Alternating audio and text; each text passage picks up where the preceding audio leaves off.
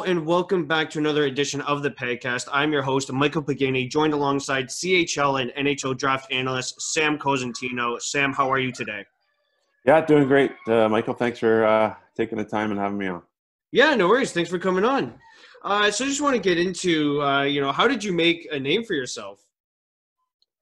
Well, it started back in the late 90s. I was doing a lot of local broadcasts in the Toronto area. I was born in Mississauga, Ontario, just outside of Toronto, and did a lot of work with local Rogers, with the Mississauga Ice Dogs and Brampton Battalion at the time, and did a little bit of work with the Barrie Colts as well. So just tried to work in as many different roles as possible, and that's kind of how I got engaged into the CHL, and then it took shape from there.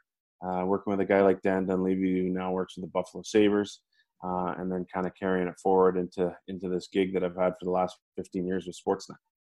Going with the job you currently have, what would be the biggest challenge when you're trying to uncover a player?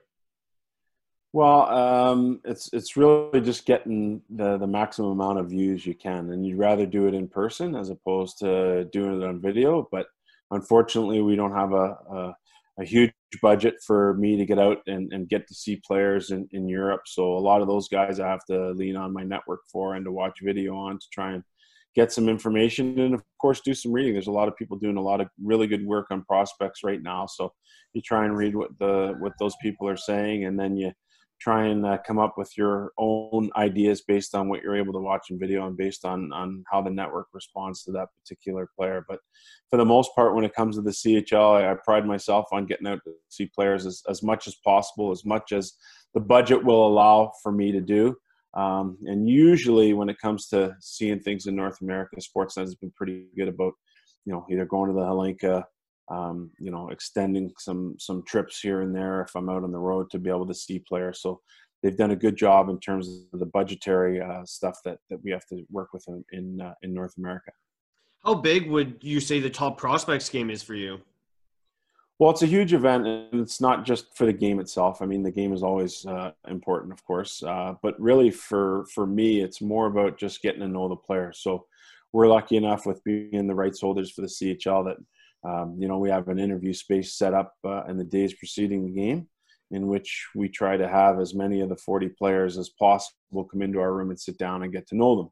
So at that point, I usually try and break it down into the players that I see being potential first-round picks. So we might narrow that number down to 25 out of 40. Of course, there's time constraints that go along with that. And then sitting down and getting to know the players and interviewing them and talking to the players is probably, for me, the best part of what the prospect scheme has to offer. Can you confirm or deny that this is one of the biggest drafts since 2015? Well, I think it is a really good deep draft class. The more work that I do on it, and we've been allowed more time to work on it because of the COVID-19 pandemic. But you're starting to see that the depth probably extends well into the second round, and maybe even into the early stages of the third round, where you're going to get super high-end players. And if you go back even a year, maybe even 2 years ago, we started hearing names like Lafreniere and Holtz and Raymond. Marco Rossi really jumped onto the scene last year, and of course he had such a great year with Ottawa in the Ontario Hockey League this year. Jamie Drysdale had a big coming out party this year. So as the years gone on, Quentin Byfield's a name that we heard a couple of years ago too, coming into the Ontario Hockey League. So as the years gone on, that top grouping has really started to expand, and maybe where I've been most impressed is what's happened in the Western Hockey League. When I look at the emergence of Ridley Gregg or Braden Schneider or Caden Gooley, Seth Jarvis, there's been a number of players that have Connor Zary that have really stepped forward in the Western Hockey League to really expand the breadth of really good players across the CHL. How early do you start looking ahead to the future?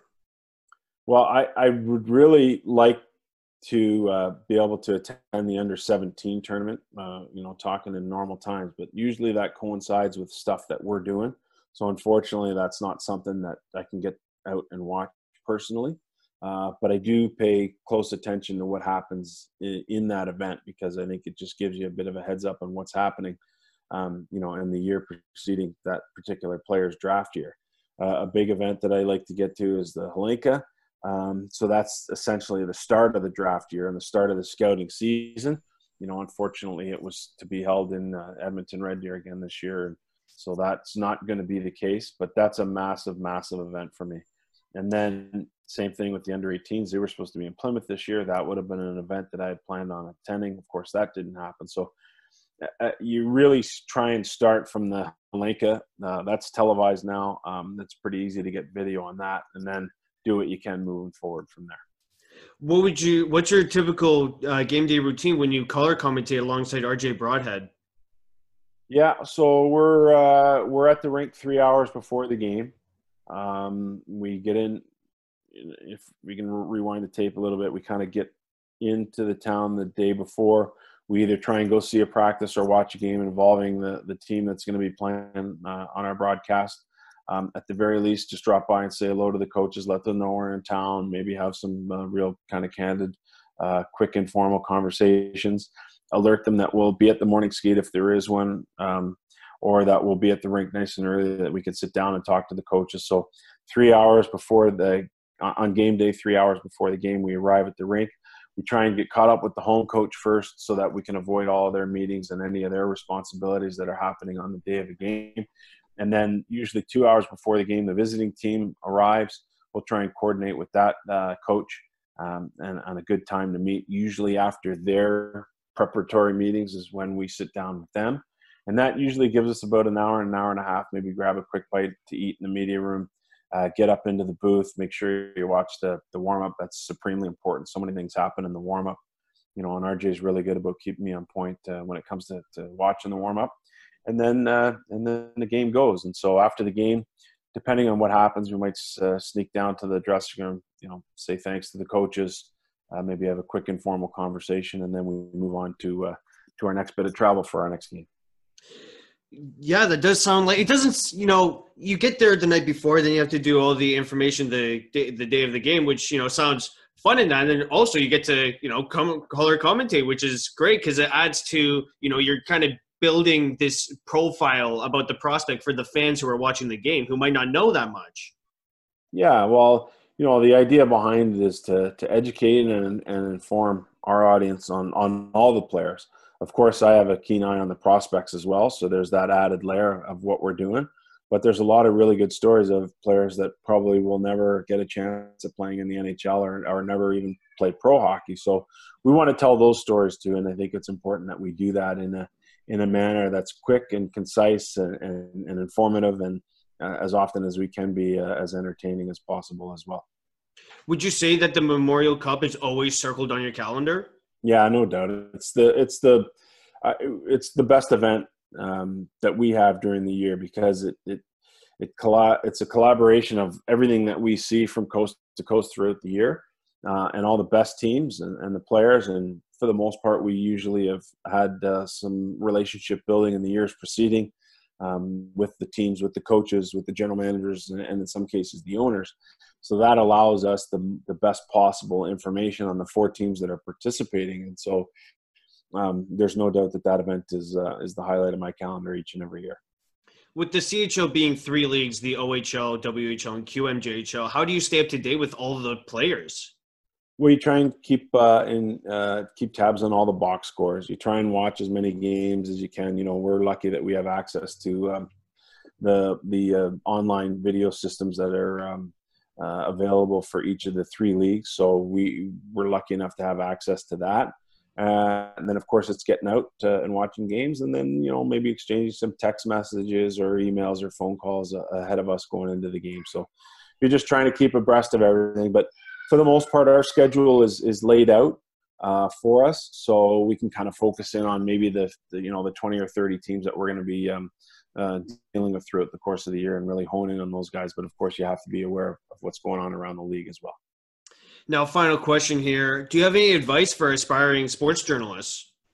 Well, I always say to volunteer is a huge thing. That's how I got my start. So my path is a little bit unique, and my path is one that can't be followed by everybody. The volunteer opportunities maybe aren't the same as what they used to be. That's kind of morphed into interning. But I'd say give up your time for free and try and bring something to the table that's unique. And also I guess the next bit of advice that I always have for young aspiring journalists and broadcasters is to, if you're volunteering or you're interning for something, it doesn't necessarily have to be the thing that you want to be your end goal. A lot of times you might volunteer or intern in something that's over here, yet you want your career to be over here. But usually those lines end up connecting at some point. So, if I wanted to be a hockey operations, person, then I'd want to be interning or volunteering in hockey operations, but those things aren't often available. So if broadcast is available to me, then maybe I take the broadcast route to get to know what the hockey operations is all about. And it can work vice versa too. If I want to be in broadcast, maybe I get into hockey operations first, if that's the only available that's afforded to me, and learn about the game from that perspective, and then try and take that perspective into broadcasting, which might be something that happens later down the road.